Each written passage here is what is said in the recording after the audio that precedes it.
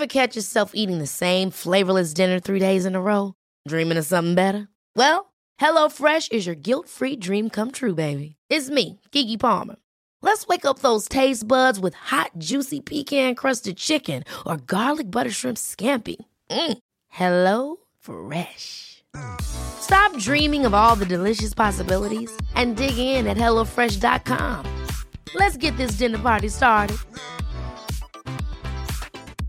Life is full of awesome what-ifs, and some not so much, like unexpected medical costs. That's why United Healthcare provides Health Protector Guard fixed indemnity insurance plans to supplement your primary plan and help manage out-of-pocket costs. Learn more at UH1.com. People don't want to talk about that element pertaining to power, to people in power, to politics, particularly to culture, where it's all supposed to be about the art and everything is so elevated. So it's like it's a repressed thing, you know. We'll talk about sex, we'll talk about any kind of divergent human behavior, but power and manipulation, ew, no, I don't want to talk about that. And then in the self-help genre, which I never really imagined kind of falling into, but I guess I have, the books tend to kind of soft pedal all of that stuff. It's all about, it's almost as if we're angels and we're not these kind of primates that are hungry for power. And I just saw in my experiences in Hollywood, and before Hollywood, I had like 50 different jobs in every imaginable field you know, possible. I saw all kinds of power moves.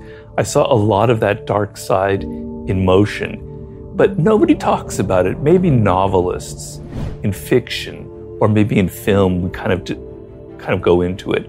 But humans are fascinated with what we repress, right? The most elemental law of human nature is that we deny that we have it, right? It's always the other people. I'm not a narcissist. I'm not aggressive.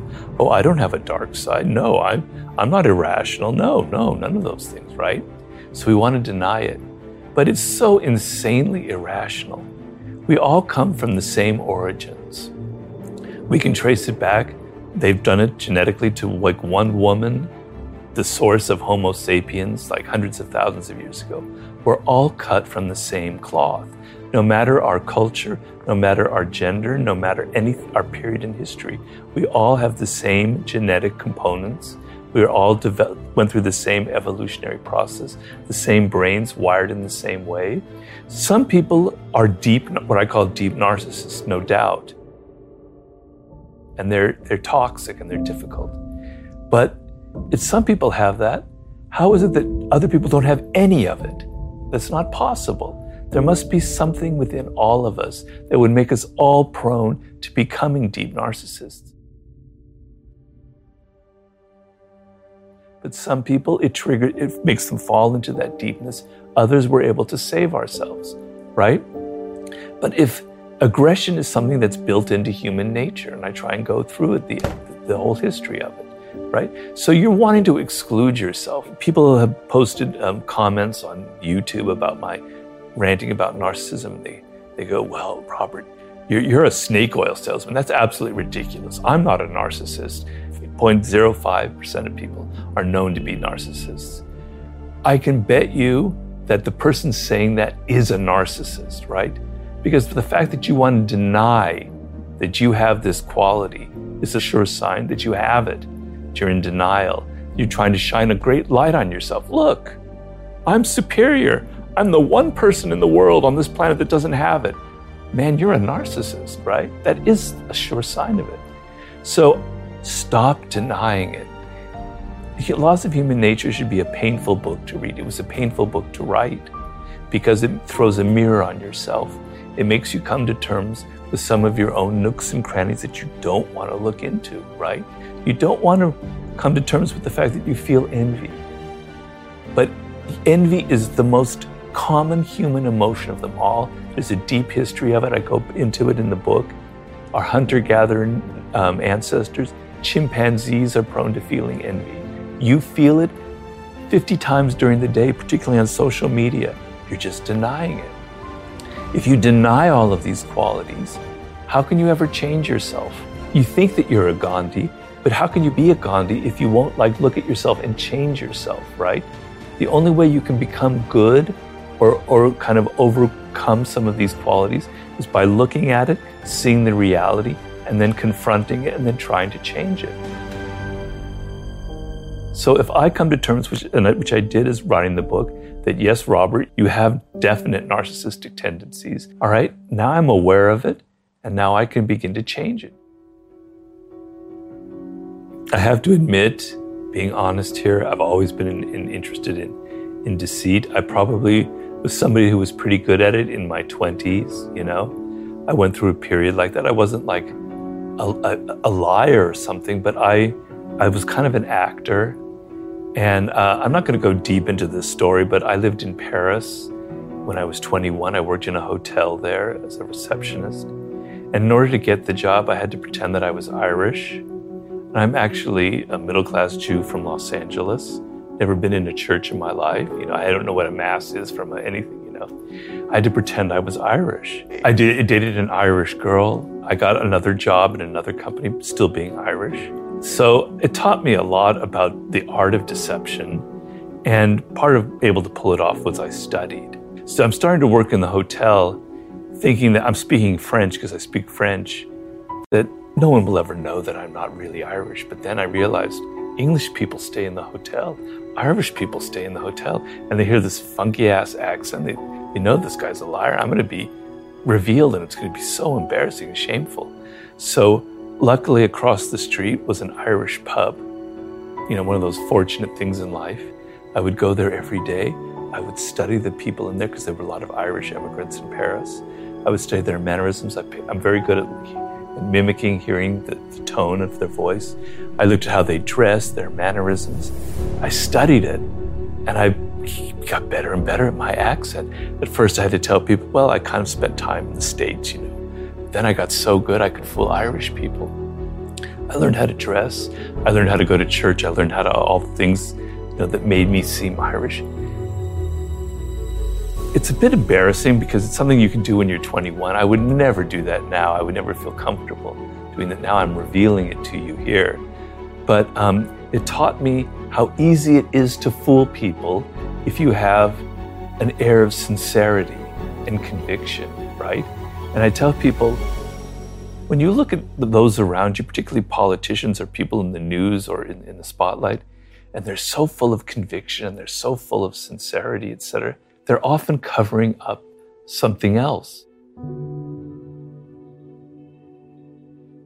They're trying to convince themselves of a truth that they know is not true.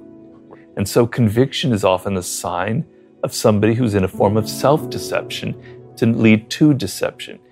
My early history, my early training in becoming a different person, in being an actor, kind of taught me a lot about human nature and deception.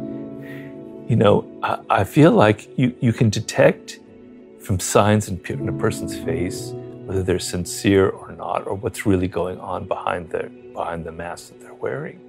We have that ability because so much of human communication is nonverbal. It's a skill that was developed over hundreds of thousands of years by our ancestors before language is invented, reading the thoughts of other people so we could get along, before we could express things in words. We are masters at picking up those signals. You're just not paying attention, you're not learning it. But it's hard for the face to lie, right? It's even harder for the voice to lie. The voice is the last thing that you can use to lie. I know I had my Irish accent, but if somebody really saw through it, they would see kind of the bullshit that was going on. And so it's hard to train the face when you don't really feel joy. When you see you got a promotion, and I'm kind of secretly, oh shit, Tyler's doing better than me. And I'm like, damn, yes, that's great, Tyler. Oh, that's wonderful. Congratulations. The kind of tightness there is just revealing that, oh shit, he's doing better than I am, kind of thing, right? Whereas, wow, Tyler, that's fantastic. I'm really happy for you. There's a different look in the face. I just didn't do a good job right there, but there's a different look in the face, right? It's spontaneous. The face lights up. You can detect that from a million miles away, the difference. You're just not paying attention, right? The tone of voice when you're nervous and cramped and the throat kind of closes up is a sign of discomfort, of anxiety, of fear, even panic. So somebody could be trying to say something full of bluster and confidence, but if their voice is kind of tightening up, they're feeling the opposite. The voice is very, very hard to lie. The posture, when somebody is talking to you, but their feet are pointing in a different direction, they're wanting to get away from you, right? You know, how much the eyes engage, whether they're relaxed, they're slouching. The sense of power and leadership is all in the body. This is insane language. And great books have been written, far greater than my own book. I just wrote a chapter on it, about this language of nonverbal behavior, right? Posture, voice, facial expression, etc. And actions. So actions are a language that you're not paying attention to.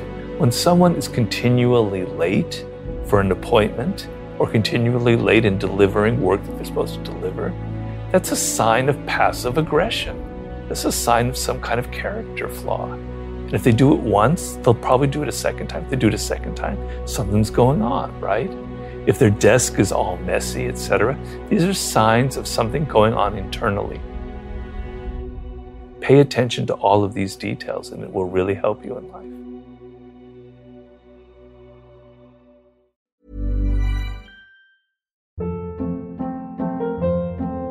Hold up. What was that? Boring. No flavor. That was as bad as those leftovers you ate all week. Keke Palmer here. And it's time to say hello to something fresh and guilt-free. Hello Fresh. Jazz up dinner with pecan-crusted chicken or garlic butter shrimp scampi. Now that's music to my mouth. Hello Fresh. Let's get this dinner party started. Discover all the delicious possibilities at HelloFresh.com. Planning for your next trip? Elevate your travel style with Quince. Quince has all the jet-setting essentials you'll want for your next getaway, like European linen, premium luggage options, buttery soft Italian leather bags, and so much more. And is all priced at 50 to 80% less than similar brands. Plus, Quince only works with factories that use safe and ethical manufacturing practices. Pack your bags with high-quality essentials you'll be wearing for vacations to come with Quince. Go to quince.com/pack for free shipping and 365-day returns.